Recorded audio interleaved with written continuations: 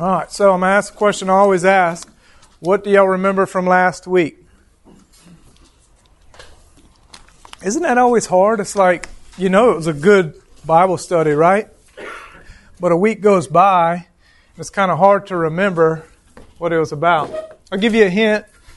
It was something about a roof coming off, or people coming through a roof, right? Remember that, Matt? Huh? Paralytic being lowered. It kind of looks like it took place in here, doesn't it? Right? The roof is coming off.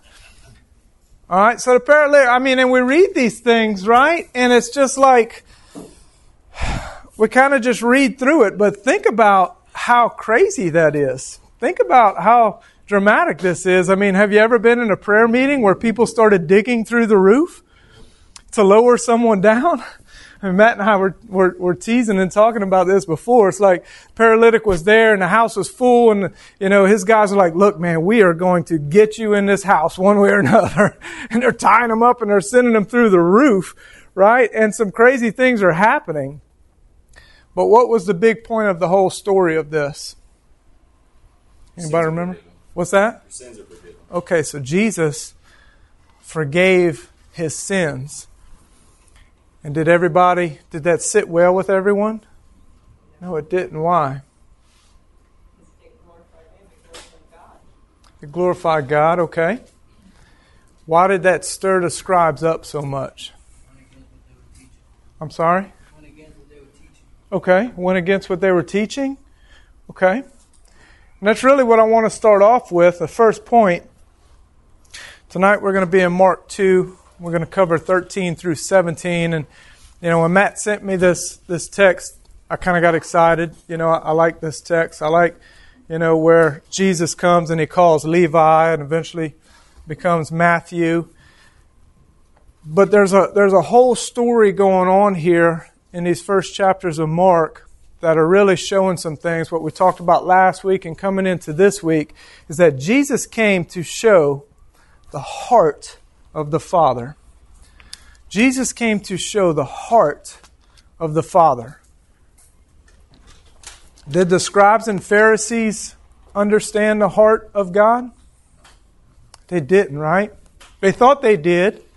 And they kind of had this mindset of what godliness looked like and a lot of outward things. But, was Jesus real kind and nice and gentle with them? No, he wasn't, right? All right, so let's just kind of set the stage up of how the times were, because a lot of these things that we read in these texts here, like last week and this week, we kind of read through it and it's like, no big deal, Sinner got through the roof. Jesus forgives sins, not a big deal. Okay, he walks up to a tax collector and he says, "Follow me," and then goes eat with him. Not a big deal, right? But in those days, this was big deals. These were things that stirred up and went against all of what the religious culture was speaking. See, so Jesus left his house in Capernaum. Capernaum, am I saying that right? Capernaum. Terrible with that. Where he was challenged by the scribes for what? For forgiving sins. But now he leaves the house, probably because there's no roof left on it, right? And he's like, we got to get out of here. When the people come home, there's no roof left. I'm just joking. He leaves there and he began preaching by the sea. All right, and this is where Jesus takes a step further to stir up the religious leaders. All right, he just stirred them up with the forgiving sins, and they're like, "Oh my goodness, who is this guy that comes? Who does he think he is? He's forgiving sins." But he takes it even a step farther right after this. And we definitely see here how different the world and society was then and it is now. And what I mean by that is the culture was very moral back then. Like everything, it was really no gray areas. You were either very religious and godly or you were just a heathen. There was no kind of middle ground, and the religious people were super moral.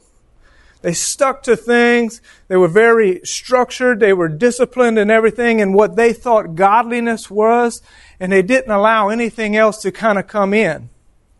But society today is very worldly, right? At least here in America where we live, in the culture that we live in. But they wanted to kill Jesus then because he was not religious enough. But if Jesus was here today doing these things, we would probably want to kill him because he was too religious. Right? And, so they were in an uproar for forgiving sinners then, but we would probably be accusing him, the culture today, when I say here and now, would want to be accusing him of being too judgmental. Isn't that how our society is today? It's like if you speak anything against the way someone wants to live, it's like, oh, you're judgmental, right? But it was totally opposite of that then. Everything was about being very moral, and today is just total different. So let me show you what I'm looking at. Let's go to the text. Mark 2, starting in verse 13. It says, he went out again beside the sea, and all the crowd was coming to him, and he was teaching them. And as he passed by, he saw Levi, the son of Alphaeus, saying that right? Sitting at the tax booth, and he said to him, follow me. And he rose and followed him. And as he reclined at table in his house, as he reclined at his table in his house, many tax collectors and sinners were reclining with Jesus and his disciples. For there were many who followed him. And the scribes and the Pharisees, when they saw that he was eating with sinners and tax collectors, said to his disciples, why does he eat with tax collectors and sinners? And when Jesus heard it, he said to them, those who are well have no need of a physician, but those who are sick I came not to call the righteous, but sinners. Why do you think this stirred them up so much? See, we read this and it's like, what's the big deal, right? But in those days, it was a big deal. So let's look at this. Keeping in mind what we just talked about, society in those days, let's look at the life of Levi. All right, so what was Levi? Tax collector. All right, tax collectors. What do we know about tax collectors? Were they the good guys? Right? A lot of people, relate them to injury lawyers today. We don't have any injury lawyers in here today, do we? Tonight? Not all of them are bad. They relate it, but it really wasn't even a close call to that, right? It was way worse than what an injury lawyer is today. They were like the worst of society. Right? It's like they were like the mafia of that time. It was organized crime is what it was. All right?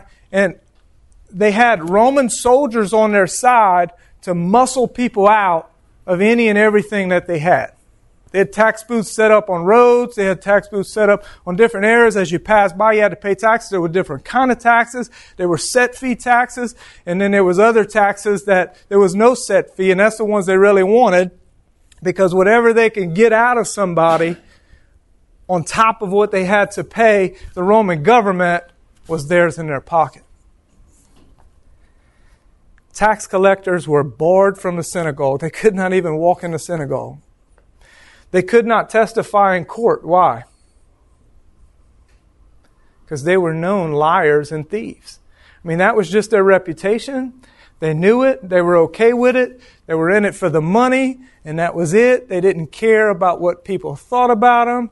They let all that go because they just wanted money in their pocket. Right?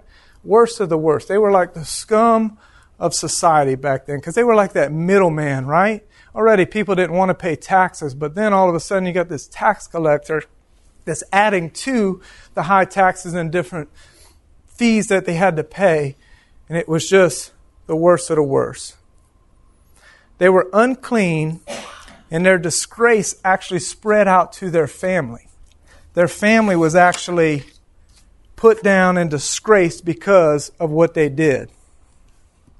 But Levi made a decision to sell his soul to the Romans for money.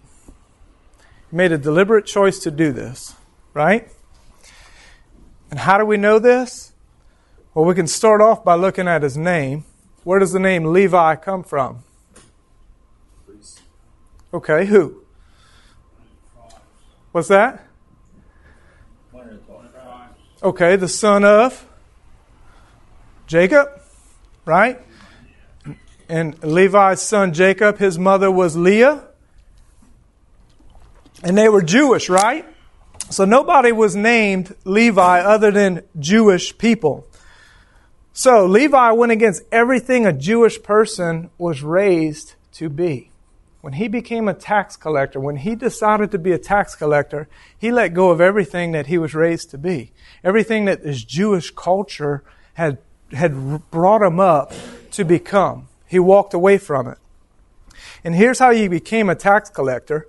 It wasn't just something that fell in your lap of a good opportunity. You had to pursue it. You had to go after it. And you would put in a bid to the Romans of what you were going to bring them, and the highest bidder won. They just wanted the most money they could. And whoever can promise them the most money that they were going to bring for taxes, they got the rights to be at that tax booth and start collecting. He desired to be a tax collector. In doing that, he forfeit his Jewish religion. He let it go. He was a traitor to his own people, right? It's like, think about this. People were coming down the road. This is his hometown. And it's like, hey, Levi, remember, we hung out in junior high and high school and all that. And, he was just a total traitor. There was no friends in him. He was like, give me your money. Give me everything you got. We're going to tax you for this, that. So he was a traitor to his own people, right? He had no childhood friends. And then all of a sudden, one day, Jesus comes walking by with a huge crowd. And Levi is sitting at this tax collector's desk. And it just amazes me to see this because we get so caught up with these evangelical strategies and all these catchphrases and all these things, and different salvation experiences, you go to different kind of concerts or different kind of presentations and they get the music and all in the mood and all these things. And, you see these little gospel bracelets that people minister on mission trips and all that. But look at Jesus' catchphrase here. You ready? Look, this is his evangelical strategy. You ready? Here we go. So in Mark 14, it says this. And he passed by and he saw Levi, the son of Alphaeus, sitting at the tax booth. And he said to him, you ready? Follow me. That's his catchphrase. That's his best line. That's all he needed. Follow me. To a tax collector, the worst of the worst, the scum of the city, a traitor to his own people. There was no kind of presenting what his life was going to look like and no kind of promises of anything, nothing like that. Just follow me. How successful would we be at evangelizing if that's what we went around and did? Only Jesus can do this, right? Why? Because he's God. Because he knows and sees things that we don't see. You see, he's seen the heart of what was going on in Levi. He knew the thoughts that were happening in Levi's life. In order for him to come, he knew something was stirring up in Levi way before this. Right? You see, the religious leaders were looking for religion, right? They were looking for the outward signs of godliness. But here's our second point. Jesus is looking for the heart of repentance. See, he wasn't looking at the outward signs of someone to try to be godly. He was looking for someone who wanted something different in their heart. He was looking for someone who wanted a heart of repentance, who was tired of living a sinful life, who was beat up by the world and understood that their ways and their thoughts and their direction and their past was not working, and they were hungry for something different.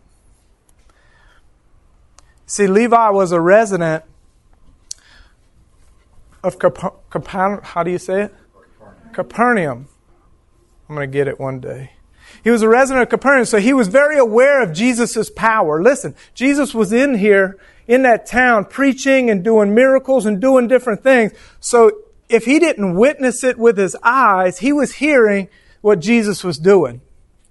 He was hearing what Jesus was preaching, and something was stirring up in his heart. That something is the gospel at work in someone's heart. And I think we can all relate to this. When we were walking in life away from God and we thought that we had all the answers in life. I know for myself, I thought I knew what was going to make me happy, what was going to make me fulfilled. I had plans and all that, but eventually we walked down that road for a while and things just don't happen too well, do they? And something starts to stir up in our hearts and we start to think, is this really what life is all about? I can just imagine that that's what was going on in Levi's life. He's sitting at that tax desk, and I'm sure that tax booth for a while, the money was good, it was great, but eventually he said there's got to be something more to life than this, right? And he's hearing these messages that Jesus is preaching and these things that he's doing, and he's like, wow, how can I get there? Jesus knew what was going on in his heart. It's a great picture of his omniscience. He knows everything, even man's heart and decisions, and works it all together for his glory and our salvation. We see here such a beautiful picture of God's heart for us as sinners. How he went to the low of low, a tax collector, and offered salvation. He offered a new life right in front of the whole crowd. Didn't care what the religious leaders, Pharisees, the scribes, any of them thought. He was trying to show them the heart of God.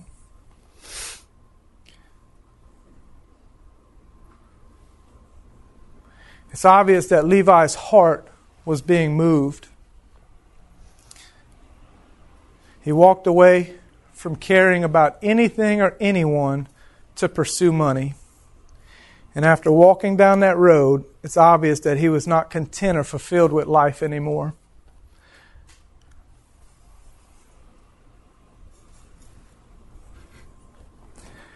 So now he's sitting at his collector's booth like any other day.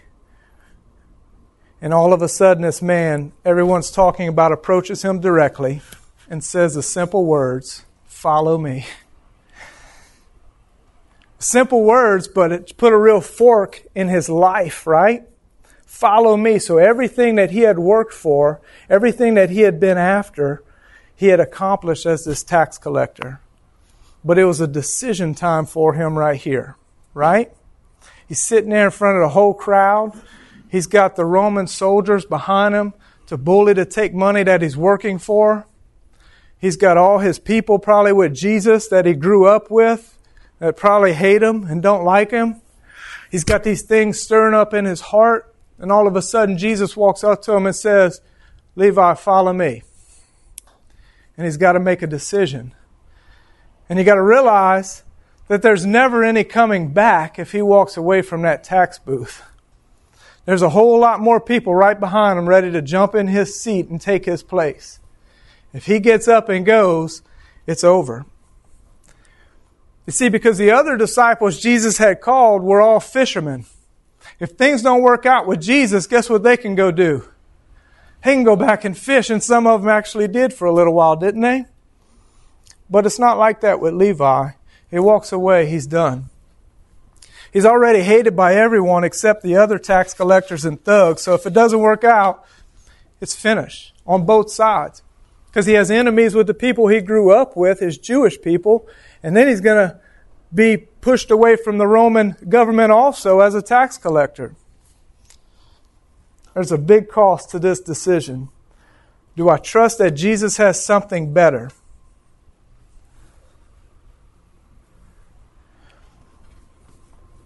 The heart has to be very desperate for something different to make this kind of move of faith. Look at what it says in Luke's Gospel, chapter 5, verse 27. It says, after this, he went out and saw a tax collector named Levi sitting at the tax booth. And he said to him, "Follow me." And what? Leaving everything, he rose and followed him. No hesitation, no thoughts, no bargaining and asking Jesus, what's this going to look like if I walk away, anything like that. He just got up and walked away. Isn't that what the gospel should do in our hearts? Whenever we start having that thing turning inside of us, we start hearing the message of Jesus. I don't know about for you, but for me, when it was that time and Jesus' amazing grace was working in my life, it's like there's no hesitation, right? So he just got up and walked away to follow. Now let's look at a similar situation here with a different ending. You ready? Look in Luke 18. It says this, and a ruler asked him, "Good teacher, what must I do to inherit eternal life?" And Jesus said to him, "Why do you call me good? No one is good except God alone. You know the commandments. Do not commit adultery, do not murder, do not steal, do not bear false witnesses, honor your mother and father." And he said, "All these I have kept from my youth." Right? He's feeling pretty good about himself. We're talking about the rich young ruler. When Jesus heard this, he said to him, "One thing you still lack. Sell all that you have and distribute to the poor, and you will have treasure in heaven. And come, follow me." Same line, right? Jesus didn't change his strategy. But when he heard these things, he became very sad, for he was extremely rich.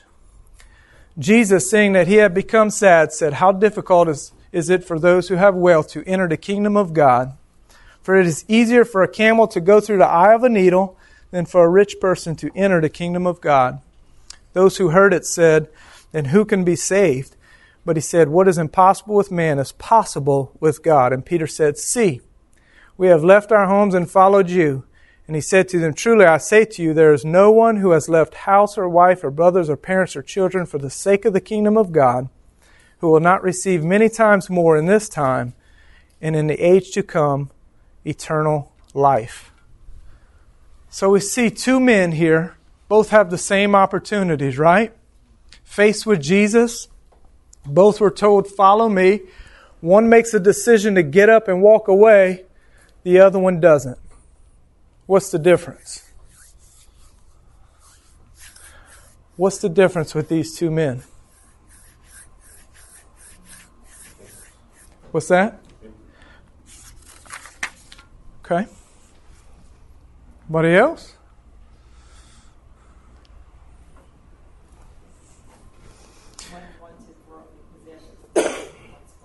That's right. Because both of them had possessions, didn't they? That's right. I think obviously it's the work that's going on in someone's heart, right? Repentance. And I think, it's important for us to realize that in and of ourselves, we don't have the strength to actually repent. You realize that? All we have is like a decision mode to say, I want what God wants more than what I want. I'm tired of what I have. And I believe that when that decision's made, God's power comes in us and gives us what it takes to repent.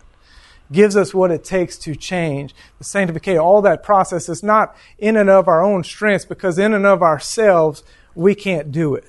Right? But there was a decision here that both of them looked at their lives, kind of counted the costs and weighed out, do I really believe that Jesus has something better for me than where I have for myself?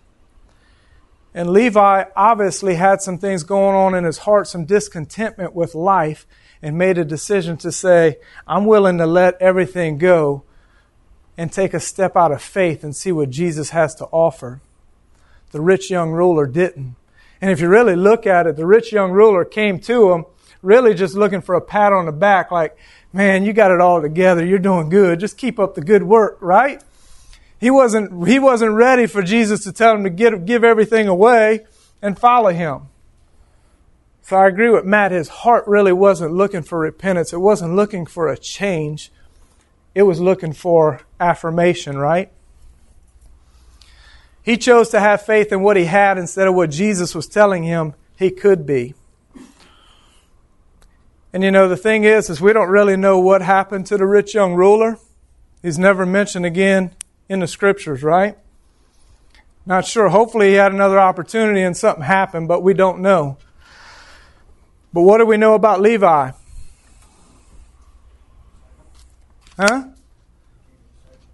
He became who?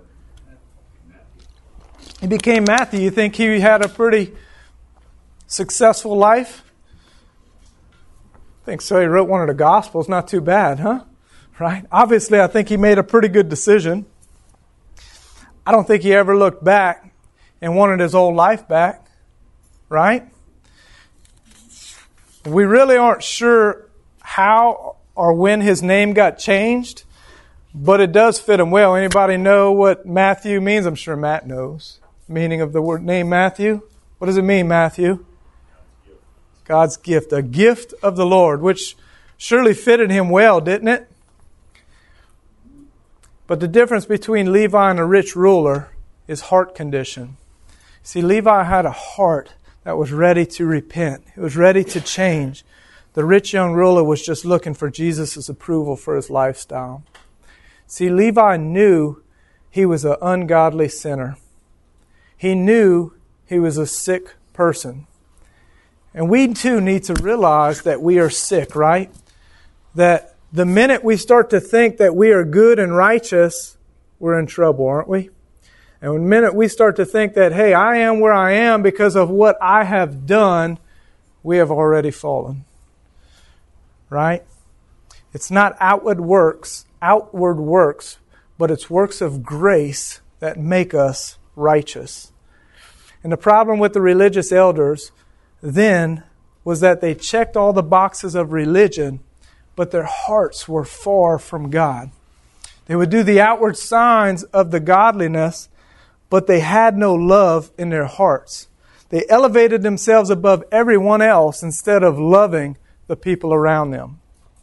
You know, the word Pharisee means separated one. Separated one. And they separated themselves from everything and everyone that they thought was unholy. They could not be around anyone who was unholy. They could not be around a sinner or anybody like that because they felt like if they were around those people, of course, it was going to make them unclean and it was going to stain them. And, you know, the thought of this is that they were going off of Psalms 1 to justify this action. And Psalms 1 says, "Blessed is the man who walks not in the counsel of the wicked, nor stands in the way of sinners, nor sits in the seat of scoffers. But his delight is in the law of the Lord, and on his law he meditates that day and night." You see, they believed that everyone except themselves was separated from the love of God. But I think, you know, we have to be careful about the definition of sanctification and what it means to be set apart, because we are all set apart, aren't we? I mean, we don't throw Psalm 1 out the window, but does that mean that we exalt ourselves above everybody and that we don't love people who are not doing right and we push them away and push them down and say, hey, we're better and we don't want to be around you? Is that how we live our lives as believers? No. I think we have to realize in our heart should be that where we're at and the grace we receive by grace, right? Not that we deserved it. And our heart should be that everyone would receive that same grace and come to the knowledge and understanding of who Jesus Christ is and what He wants to do in their lives. But you see, that's the problem with the religious leaders, is that was not their heart. They just wanted to be elevated, and they wanted to be on their high horse in a sense and looking down on everybody else. So we just read about Jesus forgiving sinners in the previous verses, and now even worse, He's asking not just a sinner, but a tax collector to follow Him. This really went against everything that they believed in those days. Their faith was in man becoming godly before they can be accepted by God. To be godly and then you were accepted. Like you had to do a bunch of stuff and make yourself look godly before you were accepted. But look at what Jesus said about the religious leaders in Matthew 23. He says, they tie up heavy burdens, hard to bear, and they lay them on people's shoulders. But they themselves are not willing to move them with their finger. You see, they would put these high standards on everybody, but in and of themselves, they weren't walking this out either. And that's why He called them religious leaders. Do you remember He said, wash the inside of the cup and then the outside will be clean. They would just put on the outward signs of godliness, but the inside was still ugly. Jesus was doing something totally different. He wasn't looking for the people who saw themselves as righteous, but the people who knew that they were unrighteous. He was wanting to give them righteousness, not by their works, but by faith and repentance. Religion is works of our flesh, but grace is works of the Spirit. The religious leaders could not accept this because it put them on the wrong side of the fence. So when Levi walked away from his heathen life and followed Jesus, he invited him to dinner at his house. You can imagine what kind of gathering this was, right? This wasn't your normal church celebration and potluck dinner. This was a house full of thugs and sinners and tax collectors, and Jesus right there in the middle of them. So from the outside, the religious leaders, what do you think they were thinking about that? It's like, oh my goodness, right? In culture them days, that was a crazy thing. These guests were not church people. It was thugs. You look in Mark 2:15, it says, "And as he reclined at table in his house, many tax collectors and sinners were reclining with Jesus and his disciples, for there were many who followed him."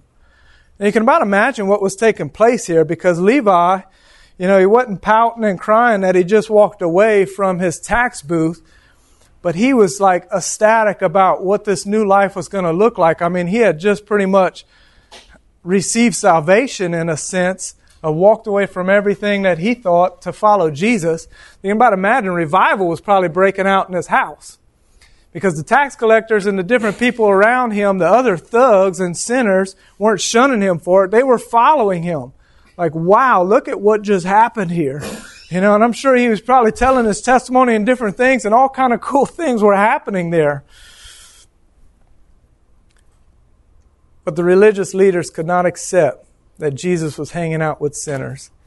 They were missing the boat. They were missing God's heart on what He wanted to do, because their hearts were not for everyone to receive salvation.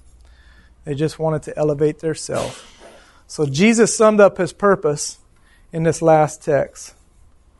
Verse 16 and 17, it says, "And the scribes of the Pharisees, when they saw that He was eating with sinners and tax collectors, said to His disciples, 'Why does He eat with tax collectors and sinners?'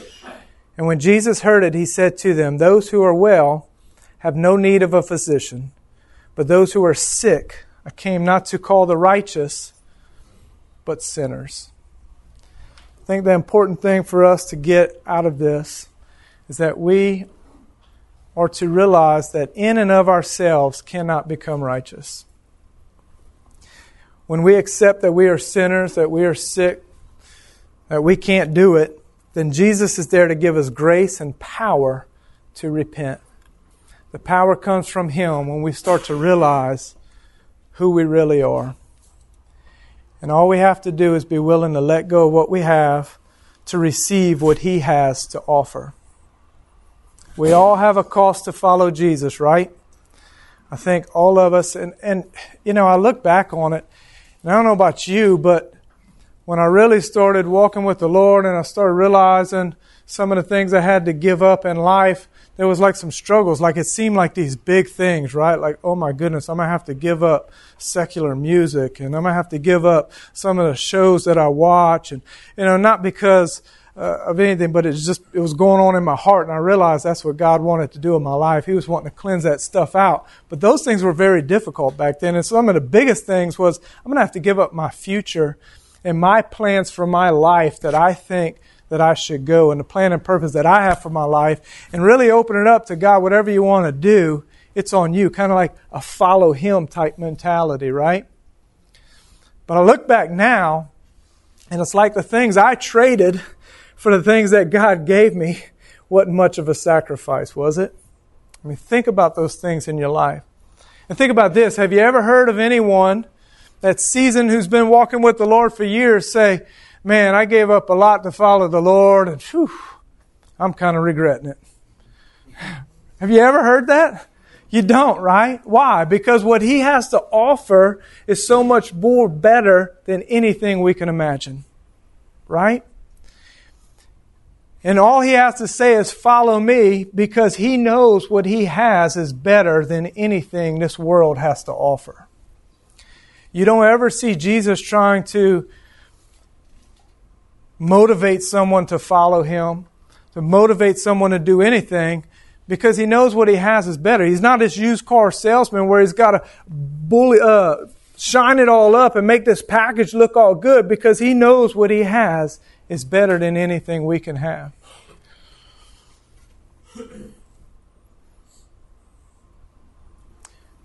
The true fact is that he's the one that really gave up the sacrifice, not us.